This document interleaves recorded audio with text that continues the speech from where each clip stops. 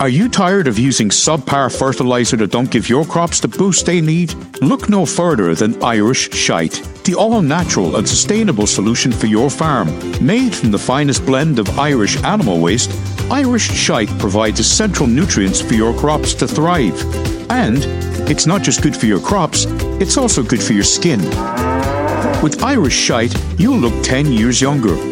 So why settle for less? Choose Irish Shite. It's made right here in Ireland. And be sure to tell your friends and fellow farmers about the power of Irish manure. This message has been brought to you by the Irish Shite Association, the natural choice for a sustainable farm.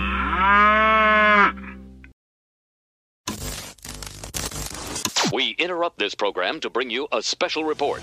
Engage. This tape will self-destruct in 5 seconds. Go! Just one more thing. I want to go to there. Bitch! The language. Unbelievable. I love it when a plan comes together.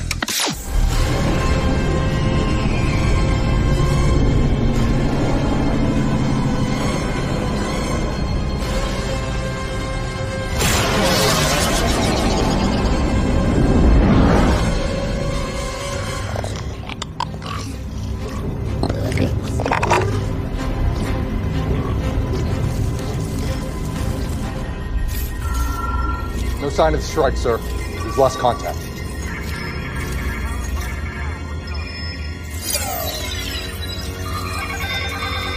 There go the sensors. We lost her. For now. Hello and welcome to the Best Bits TV talk show, where we talk about a show on TV. I am your host, Will Collins, and as always, I am joined by the man with a plan, the Golden Age and Silver Age fan, Kevin Lehan. How are you? I really didn't think you were going to make that rhyme. That's impressive. Hello, Will. I'm a poet, and I didn't know it. How are you? This is our first episode on mic since you have had the new baby. How is your head? Incorrect. This is my second episode on mic since I've had the new baby. We recorded No, it's not. episode 2. Yes, it is. We recorded episode 2 last week. We did that in the morning. Yeah. Oh, arrived on a what I Tuesday. mean to say is since you've had the baby home. Oh, correct. I am... yeah, fucked. Well, we'll bleep that. Absolutely. I am absolutely shattered. You know, child is good. Mammy and baby are good. Like all little babies, they have to be fed every 3 hours, 24/7, and they don't give a shit. And so, From what you said, they seem to give a lot of shit. yeah, this particular Let's child, not get onto that, though. Unlike all the other childs, is a poop machine. It's just like poop is just... I think poop obviously is my thing, is my go-to topic. It's a poop machine. It's not my go-to topic. Kevin, how are you? I'm grand. I've just been sitting here twiddling my thumbs waiting for you to come back on mic. You're out there. When's Will ready to come out and play? You've been outside the door waiting for me to come out and play. Yeah, so we're a little late on this one for good reasons, as you can hear. But we've both watched now episode 3 of Picard, season 3. This one is called 17 Seconds, although last week I said it was No Win Scenario. That's next week's episode.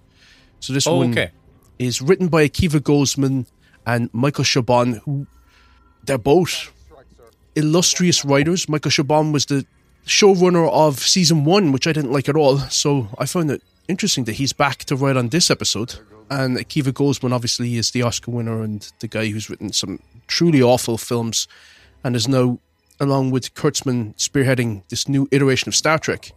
They're the writers, but the director of this episode was Jonathan Frakes. I saw that and I was going, Jonathan Frakes is directing this. Okay, very good. Will I give you a synopsis? Please do. Please refresh my baby frazzled brain. Okay.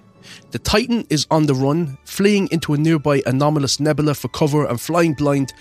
Vadic is stalking them and striking at every opportunity. But how?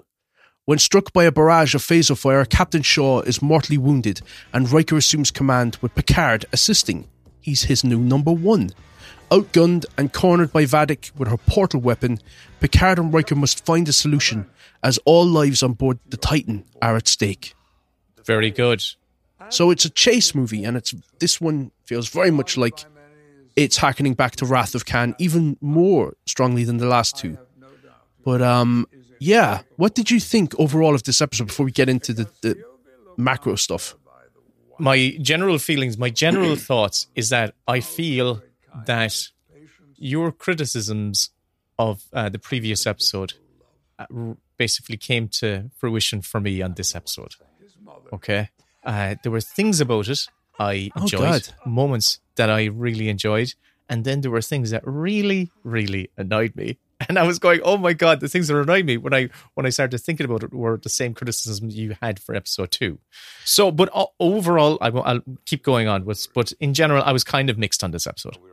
The episode begins where it left off with the Titan being chased through the nebula.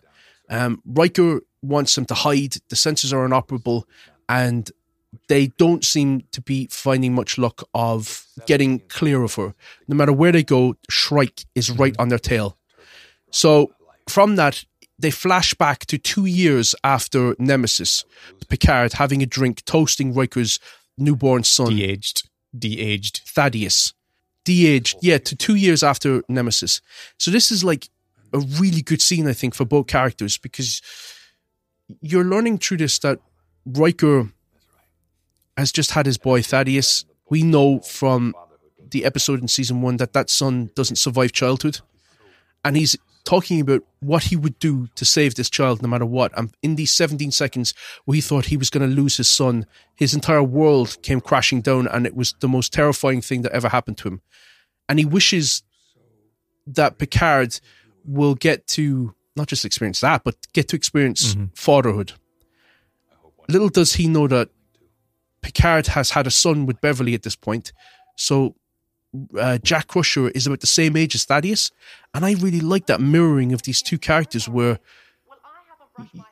Riker's going to come into this almost being more of a father figure to Jack, seeing his own son in him, but also seeing the son of his best friend, and really trying to hit home with Picard not to let these moments go by and to really soak it up.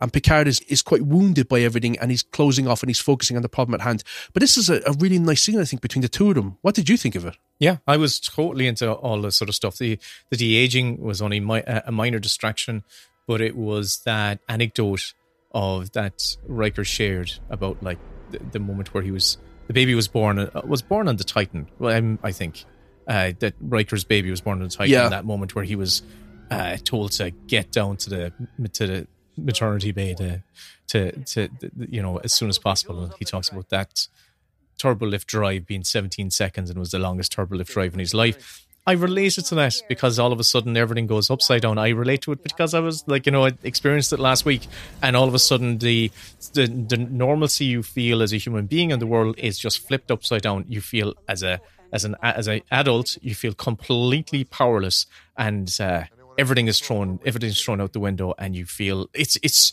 such an unusual and overwhelming experience, and terrifying, absolutely terrifying. That's the thing, and I think they captured that really well. The other thing about it is they're de-aged, but Picard's voice is still quite elderly. So it certainly is, yeah. The only one voice it isn't elderly is Riker's. My God, he sounds like they could de-age him all the way. I love Riker in this show, but they're setting up the conflict between the two characters, which I quite like, and they're very different men at this stage, and they're dealing with problems in a very different way. They're almost inverted in how they're dealing with problems. But the last line of the episode, I think, should be something different, and I'll tell you what it is when we get there. But also in this moment, you have the first appearance of Deanna Troi. She pops up on sort of FaceTime, and she is in her full first contact drunk mode, where she is going for broad camp, talking about the baby has... Did she say the baby projectile vomited 4 foot into the air? That's what she said, yeah. And her accent slipped. Her natural accent came in as well. I went, oh, hang on, that's not your accent from the original series. That's not how Troy sounds. That sounds more like a Londoner. But yeah. From that, we flash forward back to where we were. And there's a little discrepancy that happens here. And there's a few things like this that happen in the episode where I'm like, I hope they weren't writing this on the fly. Where Shaw relieves LaForge. He says, you've been on for like 72 hours straight or whatever. You're relieved. Mm-hmm. And so she leaves and she goes and she has a little moment with Commander Seven. Seven is being confined to quarters and she's a little model of the Voyager on her desk. So she still has great affection for Voyager. But later on, in basically about 10 minutes' time, LaForge is back on the bridge of the Enterprise. So when she was relieved, she was basically given like a lunch break. Yeah, that was kind of it. It was like, you're relieved. Yeah, you can go off and go to the toilet. Go to the lavatory and come back. There you go. You've been working for 72 hours, but make sure you come back in 10 minutes. That's why she went to Seven's quarters, because she has the best toilets and the only toilets on the Titan. No wonder she crashed the ship if they just keep her locked at that desk. But that was a nice scene between the two of them where she basically says to her that my father wouldn't condemn you for what you've done, that you made a call based on your trust in your friends, and that's not something that you can condemn a first officer for. She appreciates that. Can I go back to the thing that didn't bother me in the previous episode that did bother you, but now it bothered me in this previous episode, but it did bother me in the first episode? I know it's confusing, but it's the scene where Shaw is on the bridge, but when he dismisses them to say go and have a break, I think it's the scene, the sense of decorum is broken again because he's kind of swearing. I think it's this scene where he's swearing, or maybe it's there's still a lot of swearing in this, yeah. And I was just going, oh no! This is not the way you conduct yourself on the bridge. Wait a second though. That's us bringing our prejudice into Star Trek. That's not Star Trek's fault. Don't judge it on what you want it to be. Judge it on what it is. I know, Kevin. At the last episode, I tried to defend it and give it a little bit of leeway. And this time I'm going, no. You've gone too far. Pull it back. I thought that this episode had a lot more juicy scenes, and there were scenes that carried a lot of weight. There was certain little... I guess it's true for Star Trek overall, but you can kind of see the limitations, I guess. Usually it would be like the production design in TNG or something where they might have like bad makeup or the set looks like a soundstage. But in this... Limited sets, yeah. In this, it feels like it is maybe a time issue in that they're probably going at such a pace that little mistakes are starting to slip in. Like, there's a really fantastic scene which comes straight up, and after that moment between Crash LaForge and Seven, and it's where Picard and Riker head into sickbay, and Riker says to Jack, do you want to step outside for a second? Crusher is up and about, and she's trying to help in sickbay, and she's being told, like, you don't know what you're doing anymore, you're too old for this, and to back off. Picard comes in, and he wants to basically have it out with Crusher. Mm-hmm. There are multiple ways you could write this scene, and it really is a really hard scene to write because Picard is in the right, no matter what way you slice it in this argument. Like, you can't do what Crusher's done.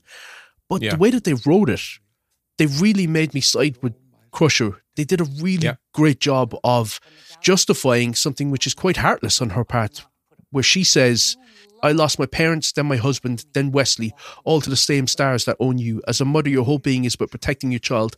I thought I could protect mine. I didn't know if I could protect yours. And I thought, okay, I kind of get it. But also, he's Picard. Picard has never lost a fight. So, I think if he's going to be safe, the safest place he's going to be is beside Picard. Probably my favorite scene in the episode. And also she says, I gave him the option to go and find you. It's not just me the entire time. I told Jack who his dad was. And he chose not to. Yeah, but of course, when he's not had any relationship with the person, he's going to resent them. So he's not going to want to seek a relationship with somebody who's just been absent from his life. But also, she says he got his English accent because he went to school in London. And I thought, so did she just send him off to boarding school? Yeah. And she fucked off going around the galaxy, like saving people. Little things like that. But I thought that was a great scene and they handled it really well. And it was nice to see them having a debate that would have felt in line with what would have been said on TNG. So I thought they wrote that really well. The only thing that I bumped against was the ship gets struck by Vadic. Vadic is basically on their ass the entire time and she's battering them with phaser fire. And they did that like fake shake that they do. The ship has been struck and they have to like wobble. Yeah. And they weren't timed right. So Crushers went a little before Picard. Nice. And it just looked like, oh, why did she just jerk back like that? And then Picard went, or Patrick Stewart went, oh shit, yeah. And then he did a stumble. It's like, he forgot to do it. I like that because it took me back to the old episode, the old series, where they were all going in different directions when they had a ship shake. They were all kind of, one person was going to the left, the other person was going to the right. Yeah, the bridge was shaking. Worf would stagger to the right, and Jordan would fall forward over his console. It's like, hang on, this is my Star Trek. What way is the physics on the ship happening? I want to see the carpet. I want to see the carpet on the floor, and. After the scene, that's a big debate actually amongst the Star Trek fandom. It's like, bring back carpeted Star Trek. Yeah, bring back carpeted Star Trek. Oh my God, imagine the cleaning up all the bloodstains. Although I quite like this ship now. I think it's quite gorgeous looking. The one they're on right now? Yeah. The Titan? Yeah. I just wish they would turn up the dial on the lights a small little bit. Just give me a little bit more illumination. Well, their quarters are quite brightly lit. It's just the bridge feels like it's focused on action. I kind of like it. I've come around to it. At first I thought, there's one thing about the show though, and it's all the Discovery shows and the Canadian Star Trek shows, the audio just feels a little too cavernous, where I feel like I can sense that they're on a massive soundstage. It doesn't have that sort of... Gone is the background noise of TNG, which was this sort of like soft hum. You felt like you were in a cocoon. Yeah, there's none of that on this. It just feels very airy. After the scene with Beverly and Picard, my favorite moment of the episode appeared. Right, you want to know what my favorite moment of the episode was? Jack, and it's an unspoken moment. It's the Riker and Jack moment where Jack is pacing back and forth and Riker is leaning against the wall and he's just grinning at him. I just loved it. I sent you a message where I said this episode is fantastic so far, and that was when I stopped it and sent that to you, because I just come off that great scene between Crusher and Picard, and it was just Riker, he had such a warm glow on his face. And it's kind of really tragic when you think of, this is a boy who's the same age as his son that he's lost, and it's his best friend's son. And he's just looking at him sort of dealing with all this, the id of being a young man, and he just finds it amusing. But he's being very fatherly in this moment. And he's got delight. His eyes are dancing in delight looking at this kid. And I just love that. That's just like... That's a beautiful moment, just unspoken. And I was like, oh my God, it says so much about his character. Is such a great presence on camera, and he's not saying anything. It's just lovely. It's just really nice. It flies in the face, though, of where they're taking the Riker character in this episode, because it feels to me that Riker he's come out of a lot of trauma, a lot of difficulty in his life, and he's in a space where he's having difficulties with his marriage with Deanna. The reason that he's on the ship at all is because he wanted to get away from his wife and daughter, put space between them. So I like what he's doing in the moment, but when you track it through the whole episode, it feels a little inconsistent. But I wish they'd stuck a little bit more with this type of Riker, he's only seeing the good things that can come from this, not the bad. He's focused on the opportunities for Picard, and he just seems really happy for everybody. And I don't know, I was like, I love this. I love seeing Riker. This is my favourite iteration of Riker so far. But yes, a great scene, and as I said, it's tinged with a lot of sentiment because we know that he's lost his own son. Mm-hmm. Absolutely. It's after this where I got frustrated between Riker and Picard, when we have the moment where they get a hit again by the Shrike. I know, I do think the Shrike chasing them through the nebula, all that stuff is actually good fun. It's great fun. The special effects look great. The fact that the sensors are out, so they can't pick them up on the radar. So they have people at different parts of the ship looking out the windows. I think that's actually kind of cool. And they pass someone in the corridor, and she's going, "Oh my!" She's looking out the window, and she's going, "Oh my God, there they are!" And she communicates. I didn't realize that Shaw was being sincere when he said, "Get somebody down the back to look out the rear view window." I thought that he was just being glib. Okay, so Picard and Riker are at odds in this episode. Picard wants to fight and Riker wants to retreat. And because, that well, feels, first of all, before you get to that, Kevin. But it colours all of their scenes together.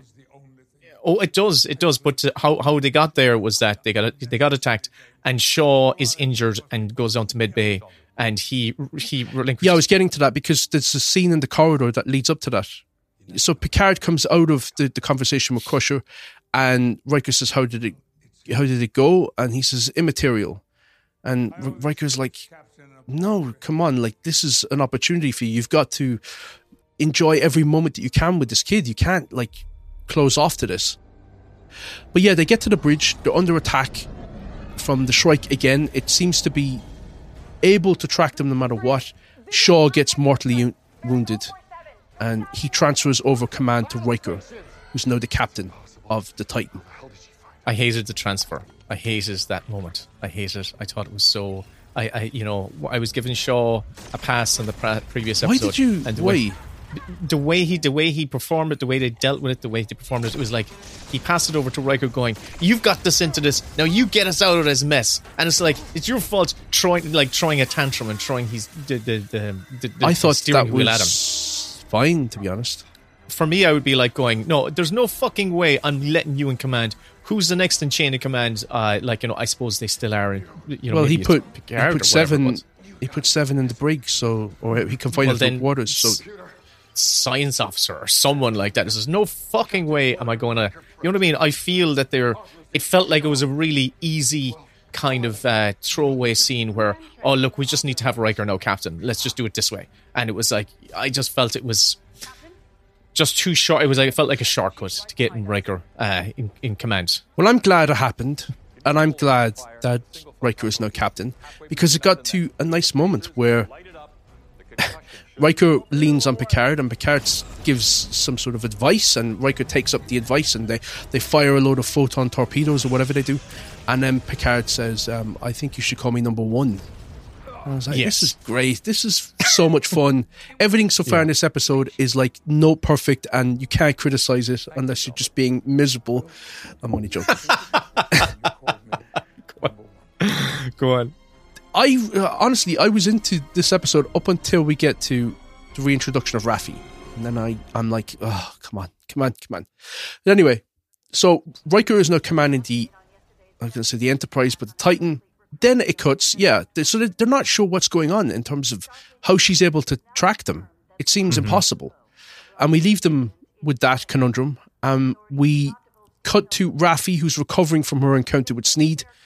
And Worf is off to the side, and he is doing some relaxing cutlet swinging with. I love this moment with the opera. Music.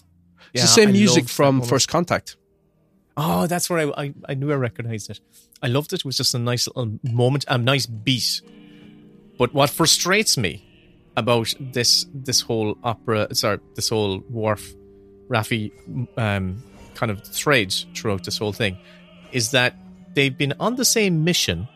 Worf basically says to her, "Right, I'm done with you, goodbye," and then it ends up, they basically end up just staying together. They end up staying together for the whole thing, even though they never really split up. It was just, I was like, what are you doing? What are you saying? It's just like, you're no, just it makes sense. Path. He saved her life. She went into the meetup with Sneed and almost got killed. He saved her life, and she's just come out of this coma. Yeah, so he's been waiting for her to wake up. And as he says, they're partners now. They're going to figure this out together. They go off to track down a guy called Titus Rex, played by Thomas Dekker, who has some connection to the Daystrom Institute, where this portal weapon that was used to attack the Federation was stolen from. And it's the same portal weapon that we see Vatic using later on in this episode. Mm-hmm. So it seems pretty clear that Vatic was the one that attacked the Federation Recruitment Center. Titus Ricca. So he's this mysterious character. It's like, okay, who are you working with here? They're a human and all this sort of stuff. We kind of keep that going. Worf had a lot of one-liners in this, but he has one where he's like, I've made some chamomile tea. Do you take sugar? That's funny. We're getting into Worf being a huckster. Or where he says later on, Raffi threatens Titus Ricca that she's going to pull off his fingernails. And Worf steps in and goes, you may keep your fingernails. But see, the thing is, in Raffi and these scenes, Raffi goes in like at a level of 10. Raffi's at 10. She's at 10 no matter what she's doing. Yeah, there's no place for her to go. It's like, if she goes in, I'm going to pull off. If she goes in quieter. If Raffi is thinking, she is frowning and tense and she's drumming her fingernails and she's like tapping her temple and thinking, think, goddammit, think. It's like, just... It's not panto. You don't need to project to the back row. It's like, just take it down a notch. You just said this thing that popped into my head when I was watching her. I felt she was on stage. You know what I mean? It felt like, that's exactly how I feel her performance. Her performance is more geared to the boards than it is to the small screen. It's like that moment where Worf says, look, we need to find this guy, Titus Ricca. And then the camera pans onto her and pushes in. And all you need in that moment is to just be on her face. She doesn't need to do anything with her face. You just hold on her face. Let us interpret what she's thinking in this moment so that we have dramatic stakes to where it's going to go next. Is she unhappy about this? Is she not willing to go along with it? Is she thinking how this is going to pan out for her? Instead, she has to overly emote. And as I said, it's like performative exposition. It's like she can't let any nuance go. She's got to express, fuck no, maybe, oh yeah. Like in 3 seconds. It's like, this is just too arch. It makes me feel that they think I'm so stupid that they have to telegraph everything for me. This goes in complete contrast to the moment that I love, the moment with Riker, where it is just Riker watching. It's just, and he's not, he's just leaning against the wall and he's watching a character pace back and forth. And he's emoting everything in just that stare, whatever's in his eyes in that moment. I love seeing characters think on screen. We don't see it enough anymore. Yeah. But yeah. Raffi needs to just calm down. And that's why I feel like, is it a timing thing? Is it that they've only got 10 minutes to get this scene covered?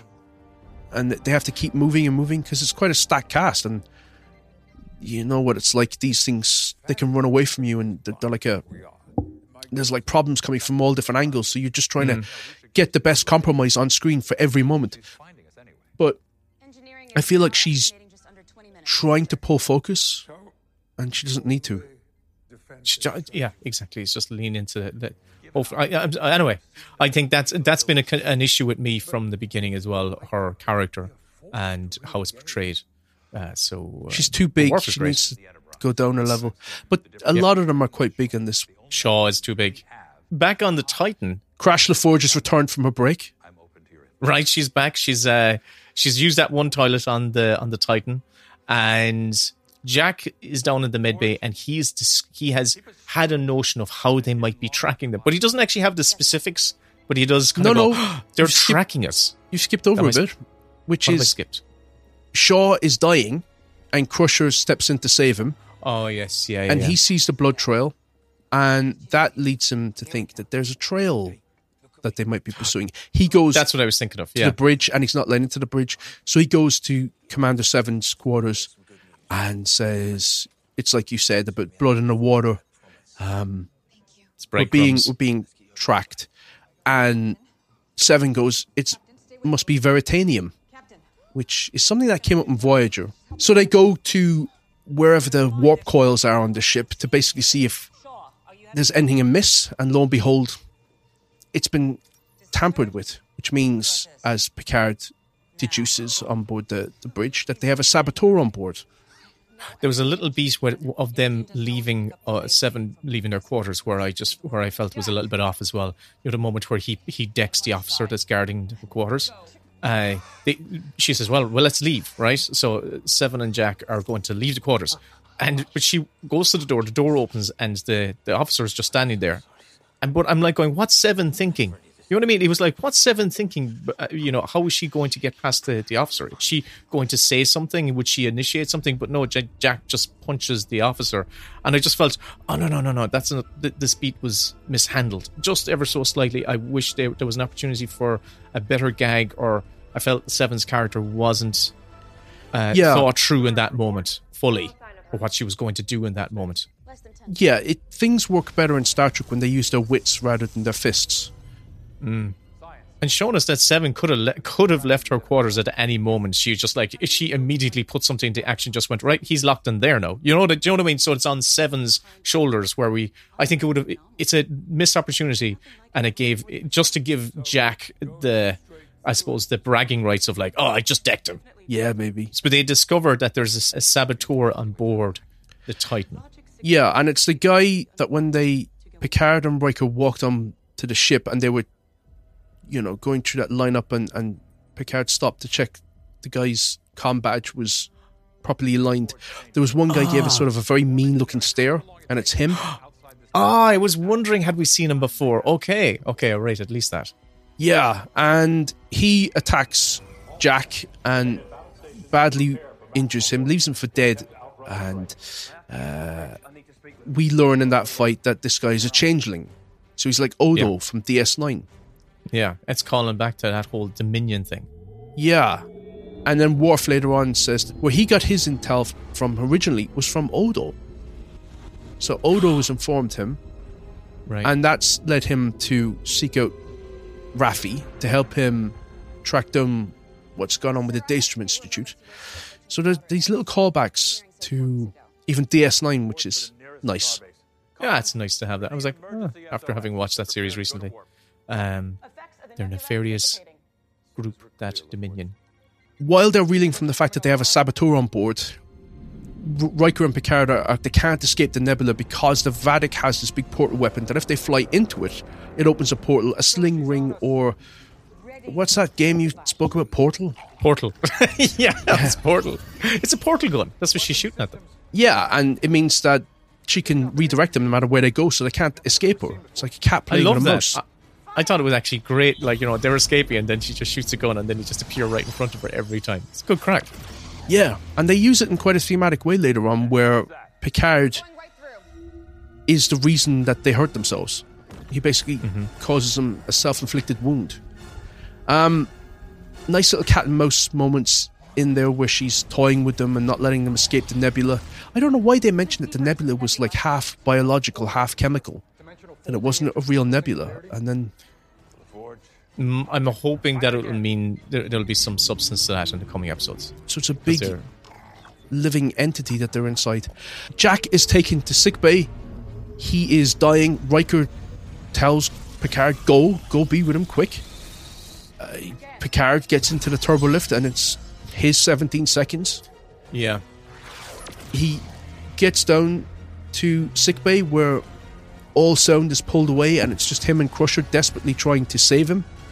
And again, it's like thematically on the page, that's beautiful stuff where it's what you want. It's just that sometimes it can feel a little bit ham-fisted in the way that they're going about it. But it's what you would need. If you were writing the script, these are the moments that you absolutely have to have to push the story along. So it basically papers over all the cracks now, which is that they both realise what they could have lost in this moment. It's their flesh and blood that's between them. And Crusher just manages to pull him back from the brink, restart his heart. And this is being cross-cut with Raffi and Worf interrogating this Titus guy who gives us all the exposition we need, which is that, I'm a changeling, and that your entire construct of society is going to come crashing down. And did they kill the changeling that was on board the ship? That's a good question. What happened to him? Did they even find him? They didn't find him, did they? No. I just thought there for a second. So that's a nice thread they're going to have to pick up on the next episode.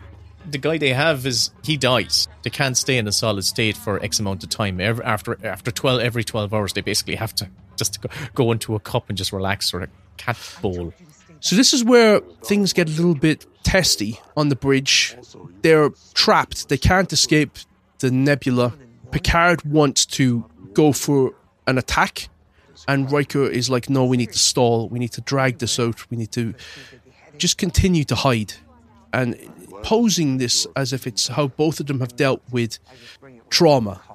But I don't think that Riker is a guy that is hiding from anything. I feel like this was my issue. Yeah, this conflict really kind of feels like it should be reversed. Exactly. And also it wouldn't be as protracted.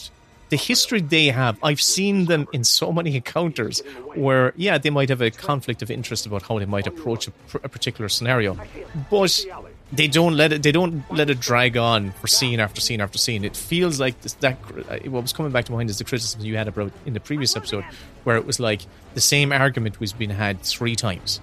And we don't necessarily have to. But also, as you just said, it just felt like they were on the wrong side of the argument. It felt like Picard used to be the one who'd say, no, let's hide. And Riker was the one who would say, let's go in and shoot the fuckers. Yeah, because Riker was passion and Picard was thoughtfulness.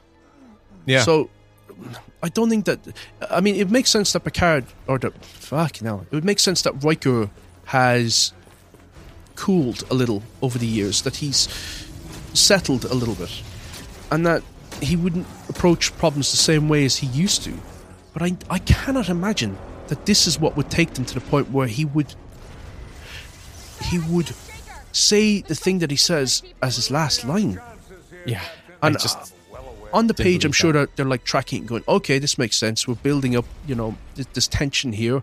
Riker is frustrated with Picard because Picard is like throwing away the gifts that he's been presented. Riker's like, if I could only have a moment back with my son, I would do anything in the world for it. And you have your son right here, and you're ignoring him, and you're pushing him away. Mm-hmm. It's played for tragedy's sake, I think, at the end, when Picard returns to the bridge, and he insists on Riker that they fire upon the Shrike. Vadic opens up a portal. The torpedo blasts go into the portal and appear behind them and basically blow them out of it.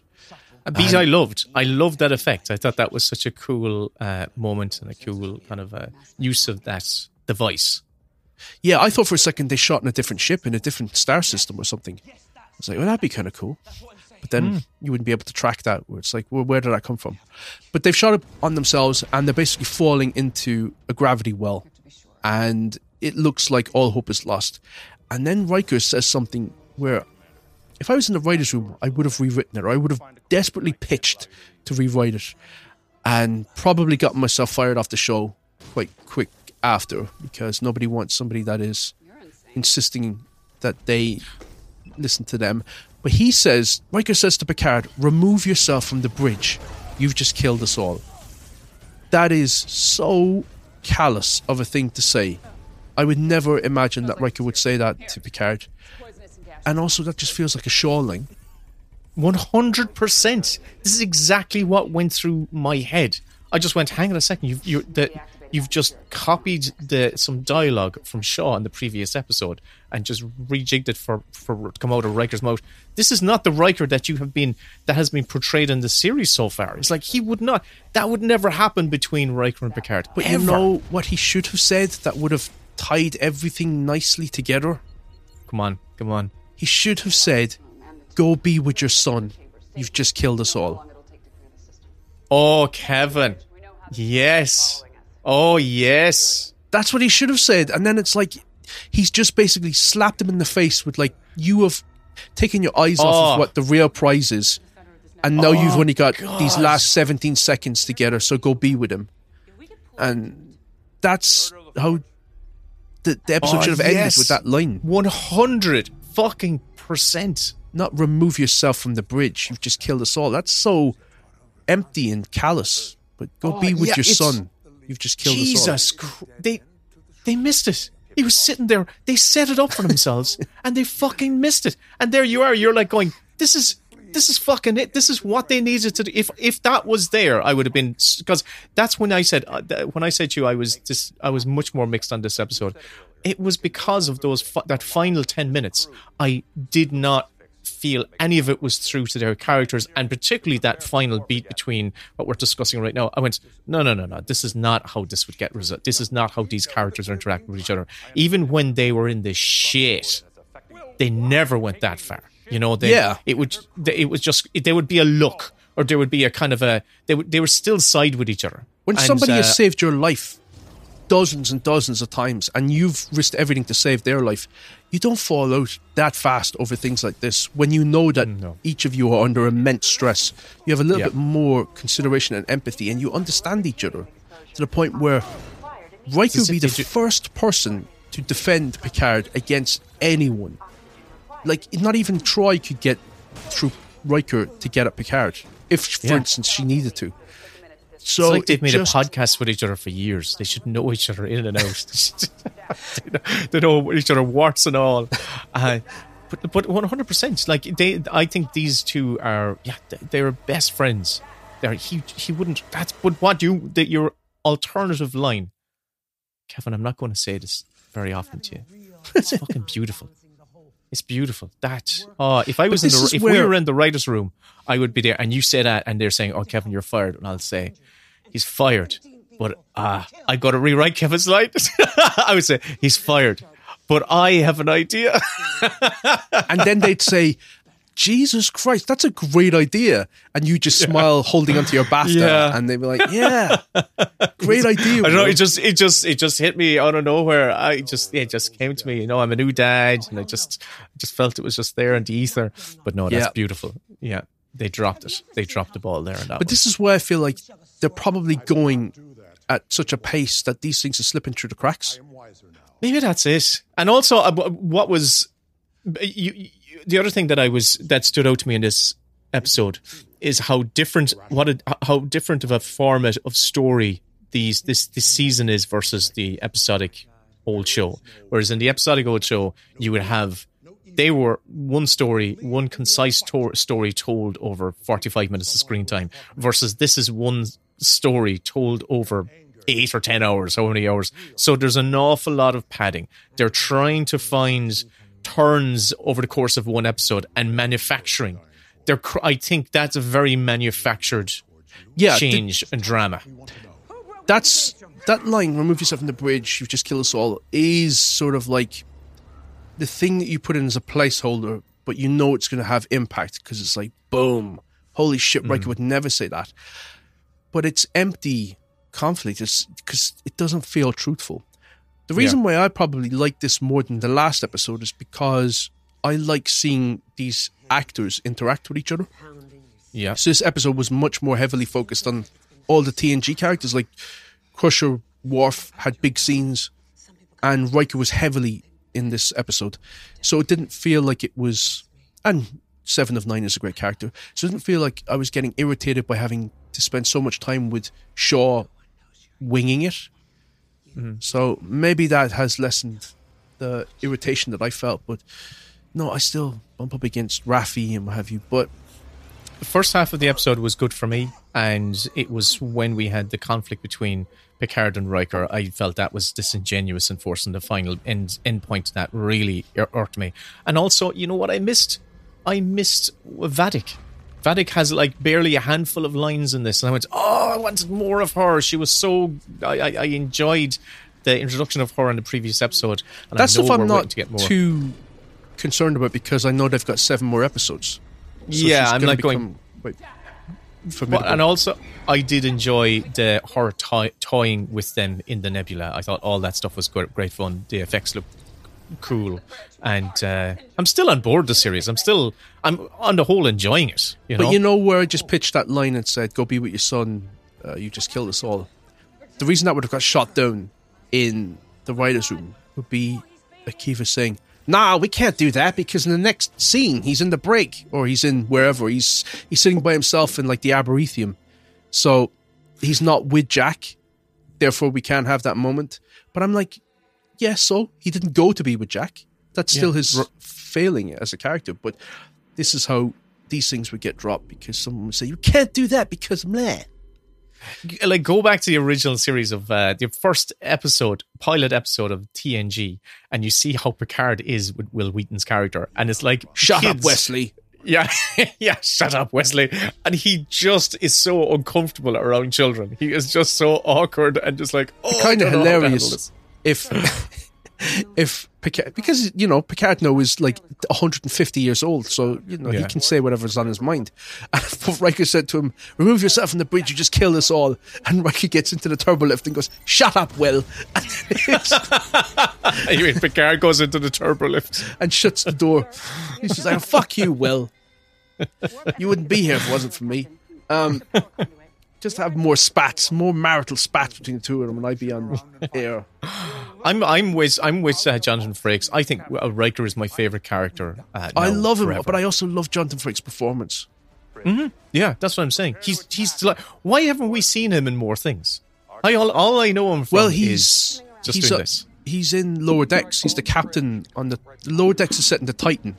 And he's the voice actor on that as the captain of the Titan. And he's also full of beans, and he's like in proper Shatner mode. Okay. He's like, Troy is there as well, like sitting beside him. So it's quite fun, Lower Decks, I watched the first episode and I went, okay, actually this is not bad. I'm going to give it more of a go. Well, let's wrap it up there. Picard is available to watch on Amazon and Paramount Plus for those subscribers. The next episode is called No Win Scenario. This one was 17 seconds. I got it wrong last time. And again, as I said on the previous episode, I'm looking forward to the next episode. So am I, Kevin. Even though I was a little bit more tepid on this one, I still enjoyed it on the whole. I know, yeah. What's your problem? Hey, I've got a baby. I've only got like about 5 hours sleep in my bones. Oh my God, would you stop talking with the baby? The baby. No. The 17 seconds I had. The shooting shit. I'm going to cut this episode down to 17 minutes. Please do. Okay. I'm enjoying this. Good to talk to you, Will. Good to talk to you. It's great to be on mic. See you guys. Good luck. Thanks for listening.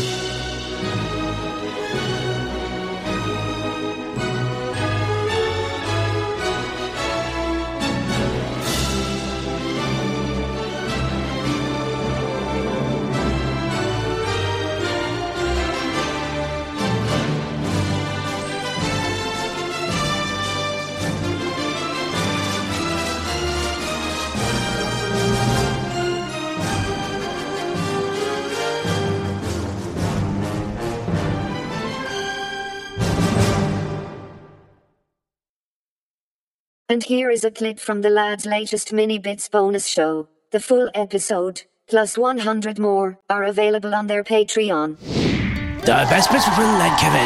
No, the best bits for Kevin and Willem. For the films and the TV and the latest films. Something. Don't forget that you owe us €3. Okay. You can't know what. Oh my God. I did a whole Irish theme. The best bits for Kevin and Willem. Talking TV and lit. Okay, right. I'm going to find the fucking thing because it's going to be the music to start the episode. I don't think I've heard this. You have. Well, maybe you haven't. I don't think I have heard this. I do. I suspect that what you do is you just put the laughing emoji thing and think I'll listen to that some other time. Fuck it, that'll do. Because it's bound to be funny in his eyes. So I'll just tell him what he wants to hear. I actually only laughy emoji when I've actually listened to it. I should have taken the hint that nobody was responding to the Podbot one. Like, nobody was giving me any reaction to it.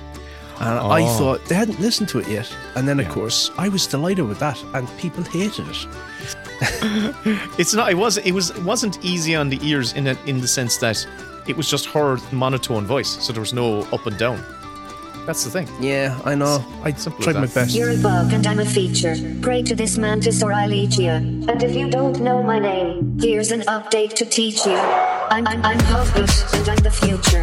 An AI podcasting computer. The number 1010011 producer. I'm a psycho. Yeah, that's exactly what did you do. So, don't forget, now you owe us €3. come off the stage. I've not heard this. I swear to God. I'm going to send it to you right now, and you can get a genuine reaction. I'll actually listen to it. So I have my WhatsApp open. The best with Kev and Willem, about the telly and the latest film. Talking shite, they're the dynamic duo. Don't forget, now you owe us €3. Come off the stage, out there. That's genuinely my first time hearing that. I just could easily have just scrubbed it from my memory. That's the other thing that could have happened. How do you operate? I generally just go on impulses. So if I need to toilet, I just toilet. And that doesn't necessarily mean I need to be in the proximity of a toilet. Yeah, that's what I'm saying. You just go. I just nappy it, Kevin. I just adult nappy it. Oh, we've got loads to talk about. I've watched a load of things. So have I. But I think I should get one thing off my chest straight away, because I think the discourse out there sometimes can feel really artificial to me, and it can feel like people will films to be worse than they are in order to have something to point at and ridicule and sort of create content about. Should I start the timer? Is this, have we just started? Start the timer, because I'm raring to go. I saw Madam Web. Right. I honest to God know nothing. All I know is I saw a poster. Very recently it went, there's a Madam Web film, and what is it? So it's a Spider-Verse adjacent Marvel movie. Yeah, it's one of these Sony things where they did Venom and they're doing Kraven the Hunter, and it's sort of an offshoot of the Spider-Man movies, but I don't know what universe they're in, because they're trying to blend them all together. So is this the Tobey Maguire Spider-Verse? To me, it feels like it's in that space. Anyway, I thought, I'm done with superhero movies. I'm just over them. I watched Captain Marvel not long ago, and I thought it was just tedious. It's so lifeless. The Marvels, not Captain Marvel. Is that what Marvel's? Well, she's in it, Captain Marvel. Captain Marvel 2. It was just sort of like, it was another one of those films that felt like Ant-Man, in that everything was chemical and synthetic and fake and airless. And, you just have soundstage after soundstage. And I just feel profoundly depressed watching those films, where I feel like there's nothing organic happening in these, from the lines of dialogue to the hairstyles to the costumes to the sets to the music to everything. Just feels it's artificial, synthetic. Wafer thin, just wafery, artificially, no sustenance, no satisfaction, no protein in it whatsoever.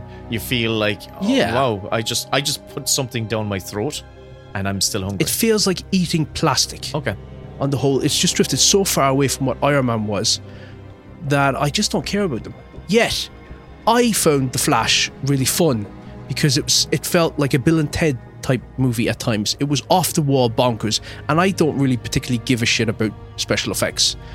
Whether they're good or bad, I can buy into it because of the ideas behind it or the concepts behind it. So I wasn't revolted by the special effects of The Flash. I just thought, it's funny to see babies falling out of windows and being put into microwaves and things like that. So I went into Madam Web, not really giving a fuck about the genre, but I wanted to see it for the sake of having an opinion on it. And the trailer was awful. It had that terrible line reading in it from Dakota Johnson, where she's shitting out exposition. And I think people had the film's cards marked at that stage. And the film itself, to me, played like a Final Destination action thriller, and I thought it was really pleasant. It didn't bother me in the slightest. I didn't have any of the issues that everybody else has. It was a reluctant hero with no superpowers whatsoever other than having premonitions, trying to keep 3 teenage girls alive against somebody who's like the evil version of Spider-Man who wants to murder them. And they just played that out in a very cinematic way, where it felt like a Sam Raimi type Spider-Man. It looked as good as that. It was all real locations. For me, it felt like a lovely throwback to the Sam Raimi Spider-Man films. And I don't get why everybody loads the film. I thought it was just fun. Oh, wow. All I've seen is the negative discourse. And you're the first voice. I believe, I haven't listened to the episode because I haven't watched the film yet. I know the Cinemile had differing views. Oh, fuck. Me and Kathy, we were so far the only people that I know who don't think the film is dire, but Dave almost had a hernia on that episode. It was very enjoyable listening to it. I have to listen to it. I'm really curious. He was disgusted because Cathy was pushing back, and I thought it was very, very funny. And then when I saw it, I was like, do you know what? I am actually on the side of Cathy here. This is actually grand. Right. This is actually grand. So I thought... But you know what? Funny. It didn't feel like a superhero movie, so I liked it for that reason. Oh, it's okay. I'm just going to look up some of the credits. And I liked Dakota Johnson's performance as well. She was playing this sort of curmudgeonly antisocial character, and to put that type of person in the role of having to be a protector is actually really fun for me. And it's a role that you don't see many female characters inhabiting. That's more like a Harrison Ford type role. And I enjoyed it. So I don't get why everyone is shitting their britches over it. It's grand.